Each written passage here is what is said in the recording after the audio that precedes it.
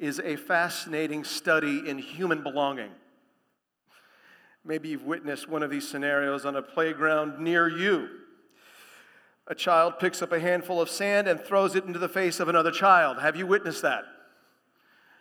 Then you hear the mom say, "Danny, play nice with others." Or there's a group of children, perhaps you've seen this, a group of children purposefully excluding a little boy. Not for any particular reason. You hear a mom cry out, "Children, play nice. Let that little boy play with you." Or perhaps you've seen this scenario, a little child avoiding all contact with all other children at all costs on this playground because there's a fear there. And you hear a mom say, "Honey, go play with others. It's good for you." The playground is a fascinating study of human belonging, but let's just be honest. I mean, we're all living on a playground of sorts. We're all wanting to belong, right? We all want to be part of a people bigger than us. We all want to experience unity with others, what God has intended for us. And to that end, we need a lot of help because our sinful tendency is to not play nice with others, and it undermines the unity that God has purchased for us through the blood of the Lord Jesus Christ. I hope you just heard that. Our unity is a blood-bought unity. This morning, Psalm 133 is going to help us by prioritizing for us God's good and pleasant will for us, our unity, to live together for God's glory. God's will is for us to be united, but Psalm 133 helps us see something else. If I were to sum up Psalm 133 in a sentence, it would be this: our unity is a magnet for God's blessing. Our unity is a magnet for God's blessing. And I'm guessing everyone in the room wants to experience the fullness of God's blessing in our relationships as a church. And so maybe you're the type who doesn't play nice with others. I think we're all that type. Psalm 133 is just for us. So here's how we're going to move forward. I'm going to walk you through Psalm 133, and then I'm going to spend the bulk of our time applying Psalm 133, this idea of unity, specifically 10 ways we live together for the glory of God. And so we'll get there, but let's first let me walk you through this passage, and let me start by giving you a little background on Psalm 133. You'll notice right away that in the title, it's a psalm, a song of ascents. Now, there are 15 songs of ascents. Psalms 120 through 134. And what an ascent is a gradual climb up an incline. And so, what's good for you to know is that there are these 3 major feasts every year on the Jewish calendar. And every year, men were required to make pilgrimage to Jerusalem to worship God together at these feasts. And if you were to go to Jerusalem from anywhere in Israel, you're eventually going to have to go up to Jerusalem. It was on a mountain, Mount Zion. And so it was on an ascent. And so the purpose of these Psalms of Ascent is for the pilgrimage. As Jews from every tribe around Jerusalem, all throughout Israel, made their way and were ascending to Jerusalem, they would be reciting, singing, thinking about these psalms. They're intended to prepare God's people to meet with God in His place. It's a unity primer, is what it is. And so that's a little background. Now let's get into the text itself. If you look at verse 1, you see the word behold. Behold, how good and pleasant it is when brothers dwell in unity. This is a Psalm of David. And David is saying, hey, look at this. I want you to see it.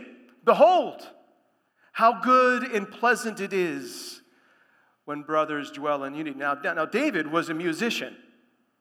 And what's interesting, he's not saying here, how good and pleasant it is when I write a great psalm. He was a builder. He's not saying how good and pleasant it is when I build a great building. He was a warrior. He's not saying how good and pleasant, look how good and pleasant it is when I rout the enemy. He's saying how good and pleasant it is when brothers dwell in unity. The brothers is a reference to Jews from all the tribes of Israel coming together.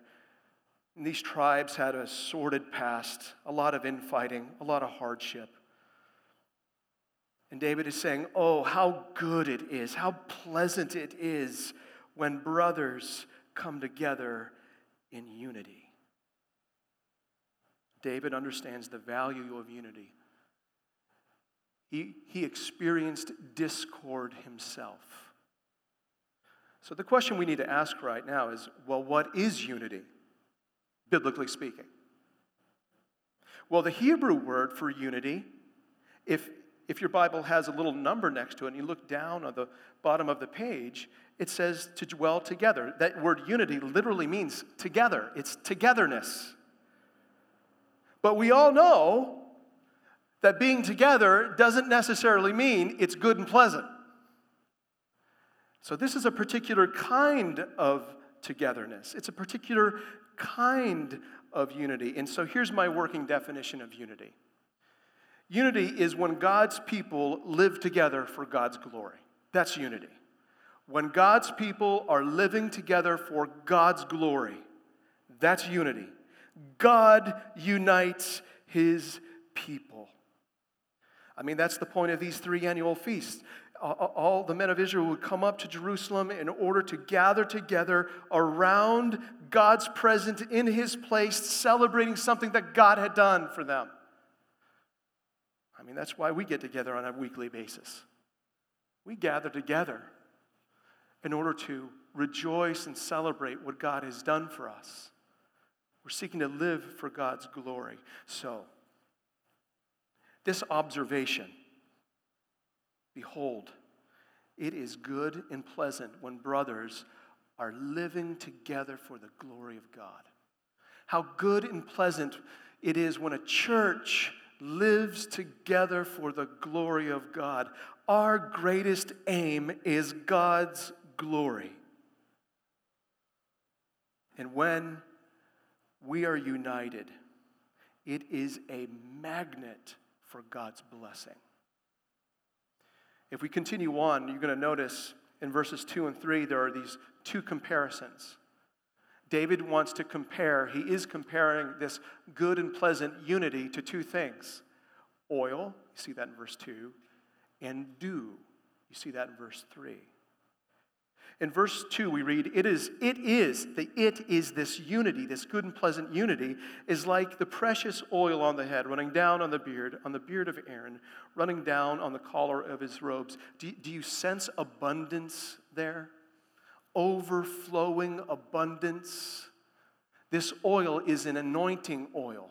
And what an anointing oil was used for was to consecrate, to set apart a king or a priest. That's why Aaron's name is there.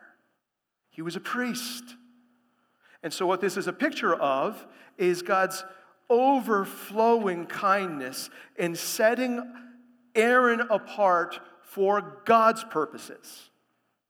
And so this is what the comparison is. When God's people are united, they are set apart like Aaron, all that oil flowing down. They are set apart for God's purposes, set apart for God's glory. It's a good and pleasant thing. When we're united, we're aimed at God. The second comparison is to dew. This good and pleasant unity, we see it at the beginning of verse 3. It's like the dew of Hermon, which falls on the mountains of Zion. Hermon was this really high mountain in northern Israel, and it produced this really thick layer of dew. You know what dew is? I mow my lawn Monday morning. My kids kind of make fun of me because I'm usually up at 7 o'clock mowing my lawn. They're like, beware of the neighbors. But I have a hard time mowing because there's so much dew in my grass.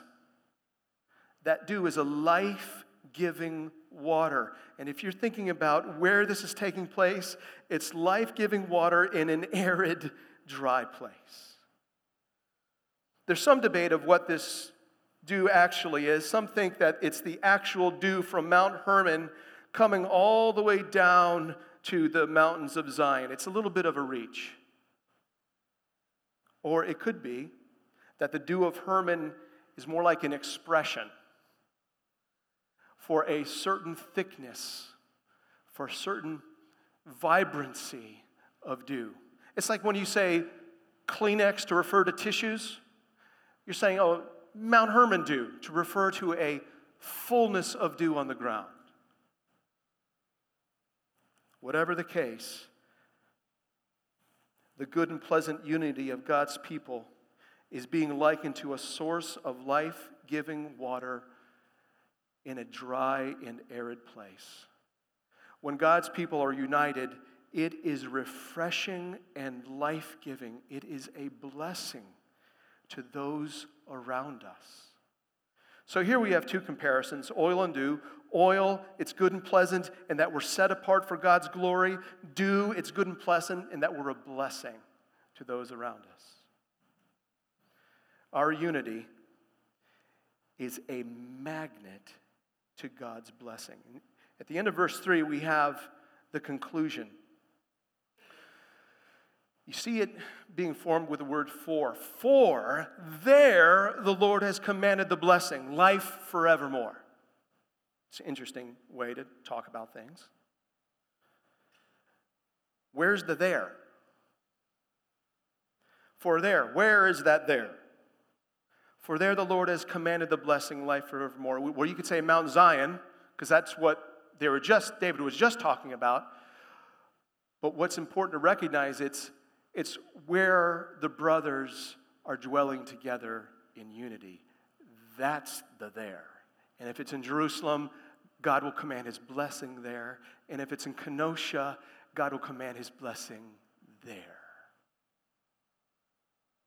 But God commands his blessing. There's this verse in Isaiah 66. This is the one to whom the Lord will look, who is humble, contrite in spirit, and trembles at my Lord. God just delights in humility, and he will just look to it, pour out his favor on it. Unity is this expression of humility, and God is compelled to pour out his blessing on it, life forevermore. If we're unified, God will surely bless us. Christ the King Church, don't you want that? Don't you want to be set apart for God's purposes?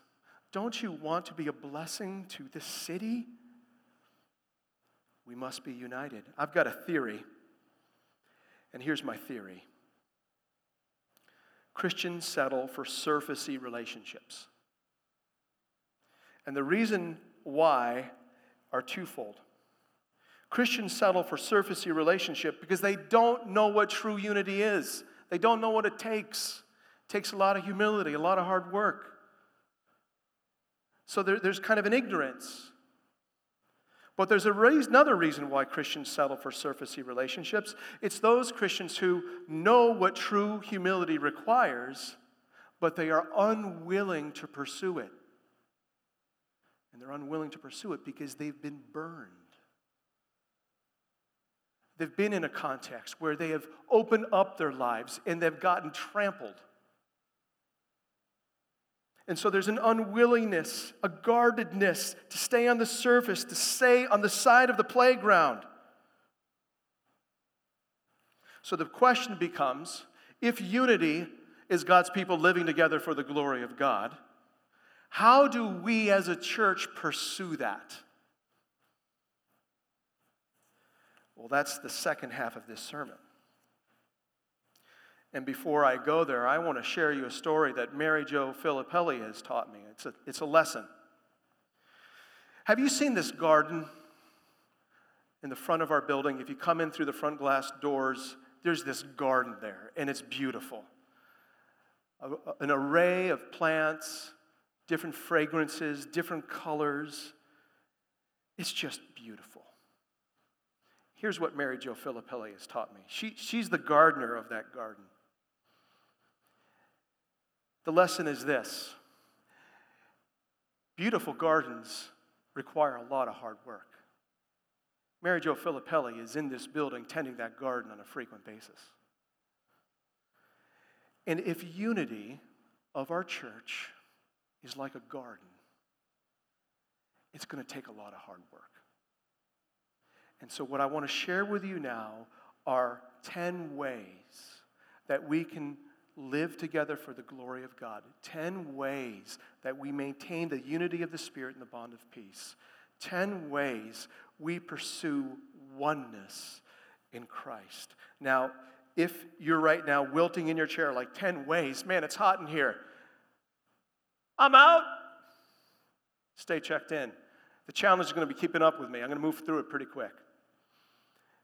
So 10 ways we seek this good and pleasant unity that God is just drawn to bless. You ready? The first way we live for God's glory together is by realizing that our unity is dependent on Christ's death. Christ's death unites us. Our unity is a gospel unity. It's born of what Jesus has done in our behalf. Remember how these Jewish men would make pilgrimage to Jerusalem 3 times a year, and at these feasts would commemorate something that God has done for Israel, and it would unite them together around the work God has done for them. Well, Christ's work on the cross for each of us unites us together. We share a common forgiveness in Christ. We share a common peace with God in Christ. We share in the very righteousness of Christ. We share in the living hope of Christ. We share in a common aim, God's glory. We share a common eternity, a common destination. We share a common enemy. Christ's death has united us. I find it really interesting that in the book of 1 Corinthians, this church that was dysfunctional and divisive, that the Apostle Paul waits until the last chapter to raise the gospel. And he says to them in 15:3, I will now pass on to you of first importance what was passed on to me, that Christ died for our sins, according to the Scriptures. Do you know what he's doing? He's uniting that church in the gospel. This is what you have in common. Christ's death is the very basis of our unity. It's the very cause of our unity. His death unites us to live for him. My favorite verse is 2 Corinthians 5:15. And he died for all, that those who live might no longer live for themselves, but for him who for their sake died and was raised. I know it's a mouthful. Here's a summary. Christ died for all of us so that all of us would live in union for him. Our goal now is Jesus. So the first way we live for God's glory is by realizing Christ's death unites us. Here's a helpful way to think about it.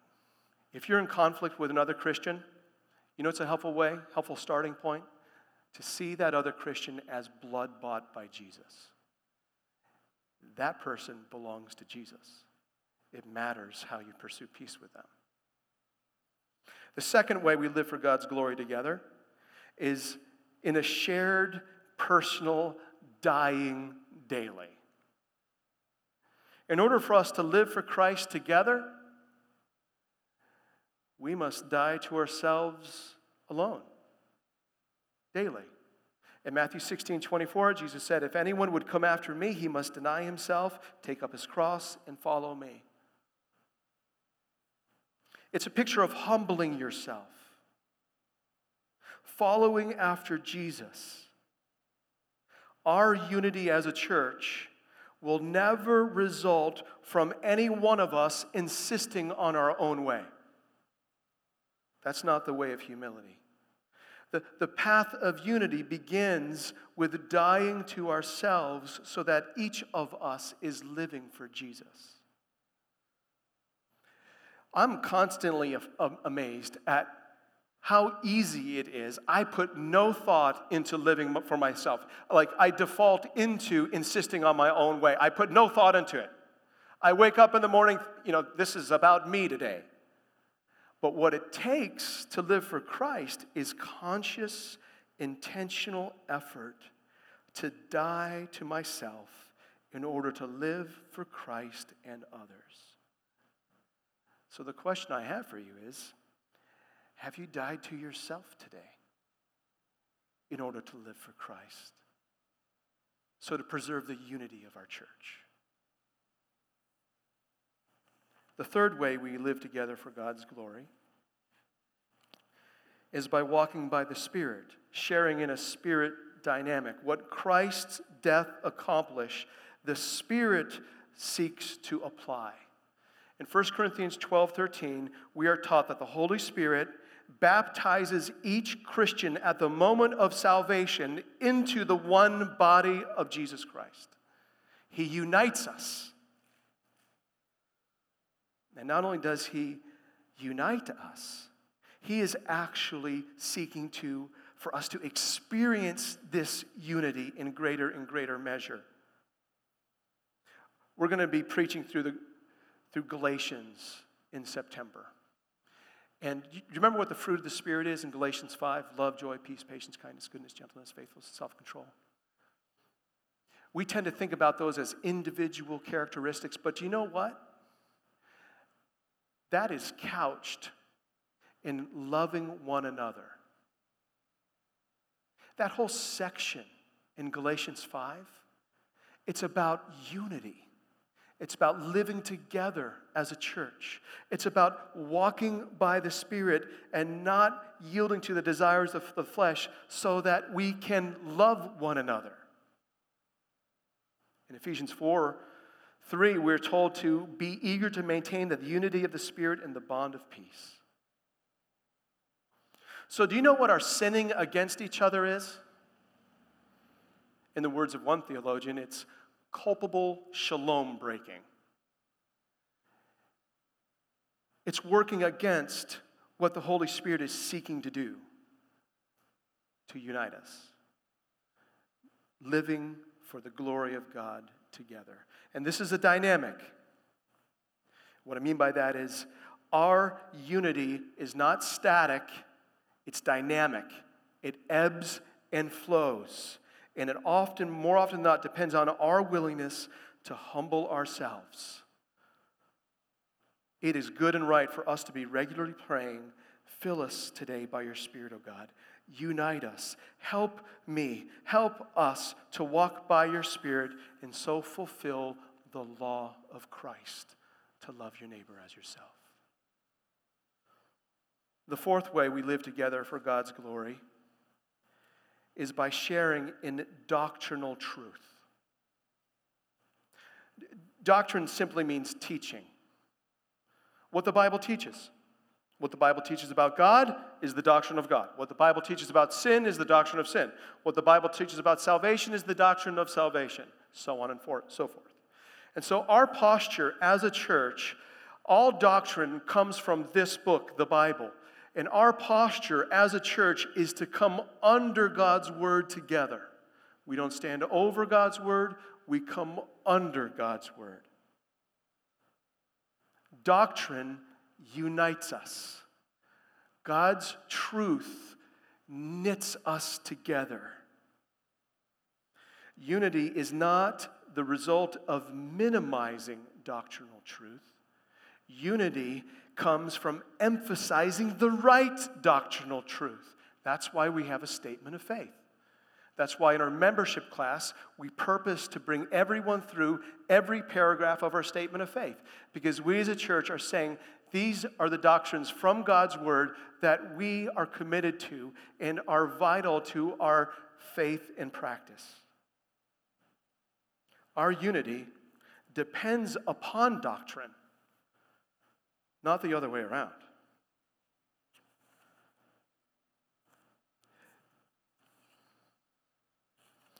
The fifth way that we live together for God's glory is sharing in a common dependence.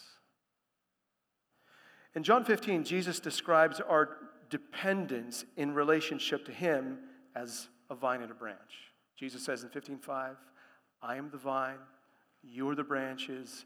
Anyone abides in me and I in him, he it is that will bear much fruit, but apart from me, you can do nothing. It's another picture of humility, our humble dependence upon our Lord Jesus Christ. We are all dependent on Jesus. Not one of us can be fruitful for Jesus apart from Jesus. And so to bring this little point to a head, are you depending on Jesus today? Our unity depends on your dependence on Jesus. The sixth way we live together for the glory of God is in a shared interdependence. In 1 Corinthians 12, Paul describes the church as a body. Remember, the Spirit baptizes each Christian at the moment of salvation into the one body of Christ, but that same Spirit also gives individual gifts to each Christian for the building up of the church. And Paul, when he's talking about this, describes the church and individual Christians as individual members of the body. I mean, our church, we need hands and thumbs. We need elbows and knees. We need shoulders, knees and toes. Knees and toes. Knees and toes. It's a picture of interdependence. And so in love, individual Christians use their Spirit-given gifts to build up the one body of Christ. So another way to say it is, the Holy Spirit has gifted you, brother and sister in Christ, not for you. The Holy Spirit has gifted you in order to build up this church. You've been gifted for the unity of our body. And this is much more than just kind of utilitarian view of gifts. This body image pictures us in close proximity to one another, living life together, knowing what's going on.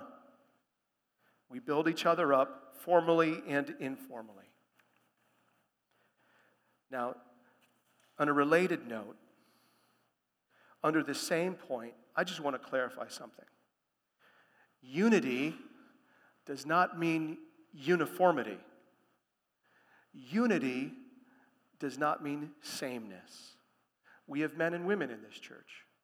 We have people of all ages in this church, all seasons of life, different ethnicities, different income levels and education levels. We have people adhering to different political parties. They take different stances on gun control, different native languages, different music preferences.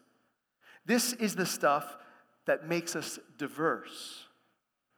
But when we are united with Jesus as our head and his death uniting us, we're united under his word and walking in the Spirit dynamic, we embrace the diversity. We're saying yes to this. There is nothing that can divide us when our unity is in Jesus Christ. In fact, I believe that diversity, when held rightly, actually enriches our unity. It helps us understand people. You know, the Amazon River, it gathers tons of silt and nutrients on its way out into the Atlantic. And where the Amazon and the Atlantic meet, this nutrient-rich fresh water and this cold salt water, where it comes together, these two diverse bodies of water, where they come together, it is incredibly fertile. they've discovered a whole new ecosystem underneath this. I believe that God, through Christ, is bringing about a whole new gospel ecosystem in a whole new people. The diversity is our strength when united in Christ. We live together for God's glory by sharing in this interdependence. The seventh way we live for God's glory is by sharing a determination to work towards peace. In Romans chapter 12, verse 18, Paul says, "If possible, as far as it depends on you, live peaceably with all."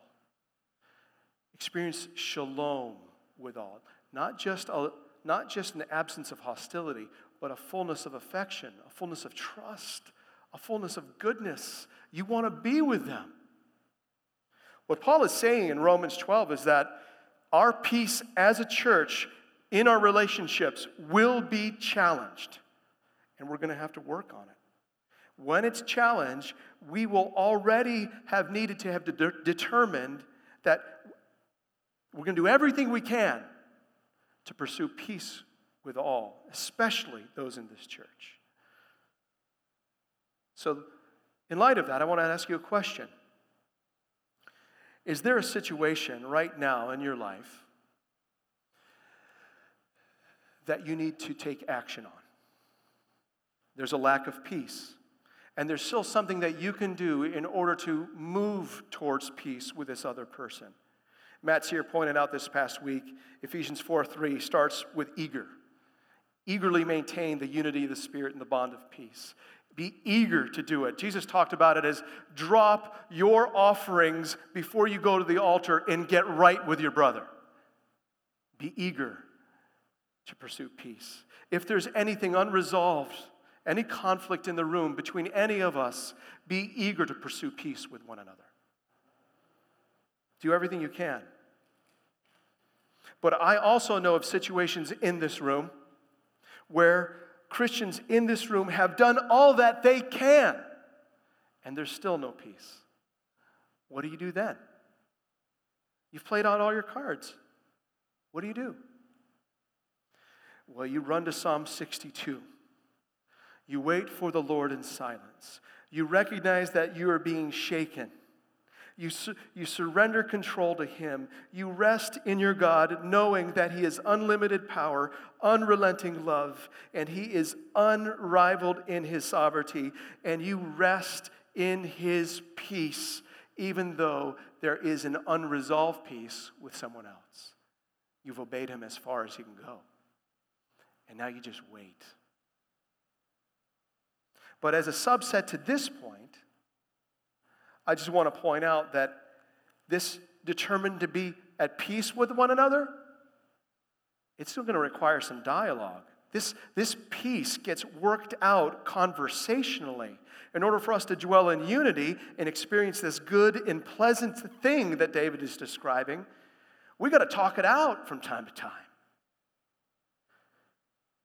When God's people are living in close proximity with one another, it's just a matter of time before someone says something that annoys you, or offends you, or confuses you, or alarms you, disappoints you, or angers you. Amen? When any of us realizes that we have given offense to someone, or we've been offended by someone, and it's not something we can overlook, you will need to talk it out with that person. You'll need to pursue peace with that person. Now, there's a couple resources here I want to point you to. Ken Sande has a classic. It's called The Peacemaker. It is a very helpful book. I use a lot of that material in our premarital counseling.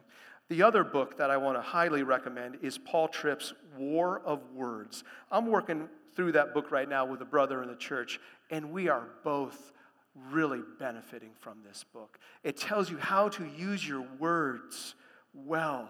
We're either going to use our words for peacemaking and unity or peace breaking and discord, and it all depends on what's ruling your heart at any given moment.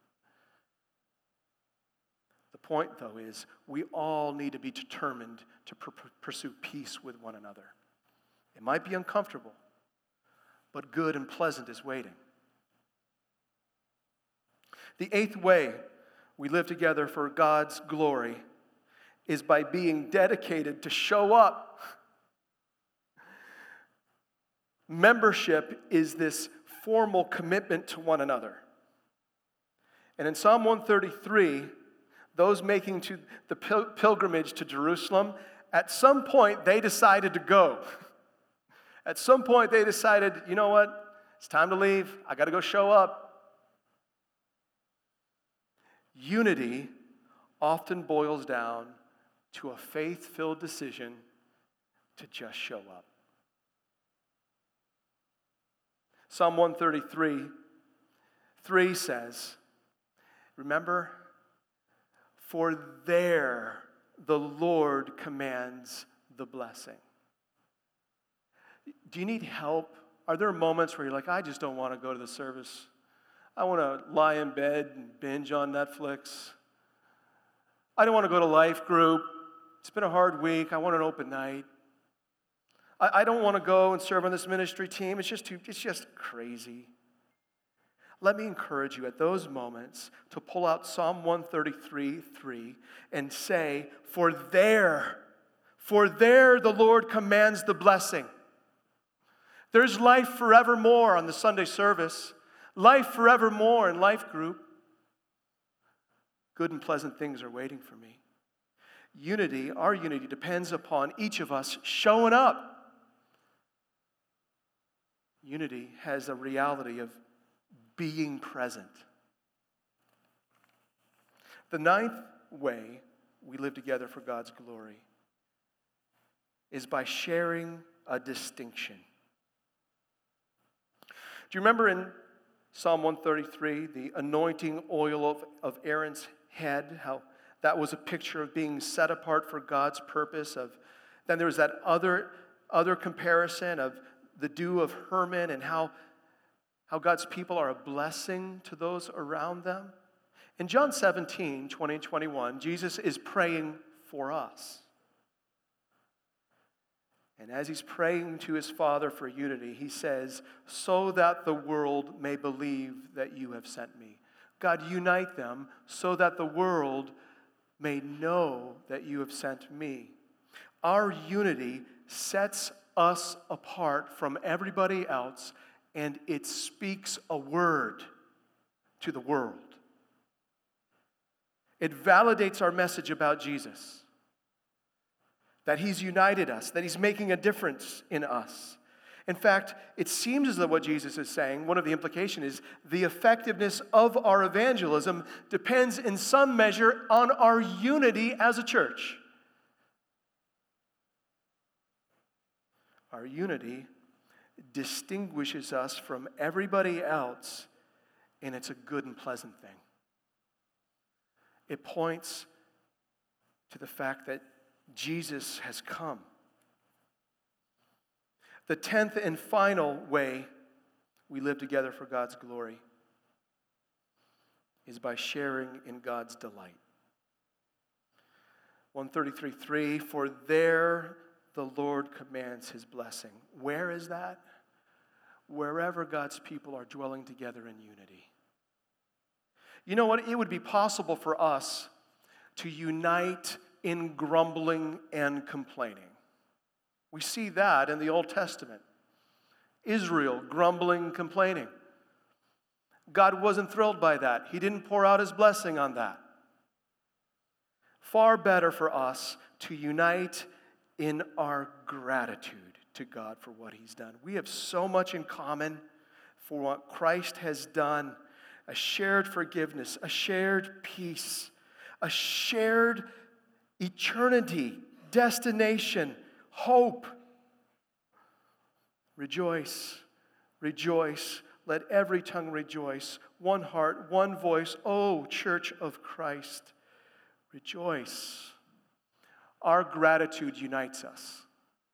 When we are expressing our gladness to God in gratitude, it unites us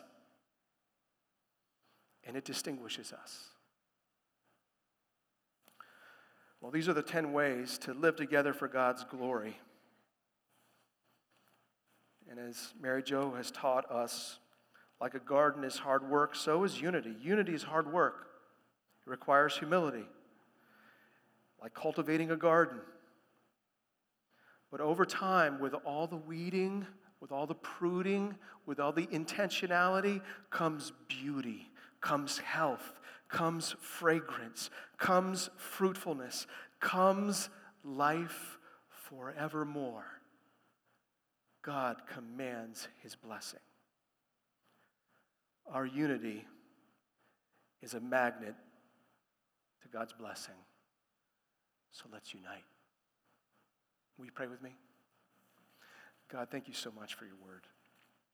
Thank you for Psalm 133. God, would you take these words and now press them into our hearts? And God, would you bring about the effect that you unite us, that we are eager to maintain the unity of the Spirit and the bond of peace.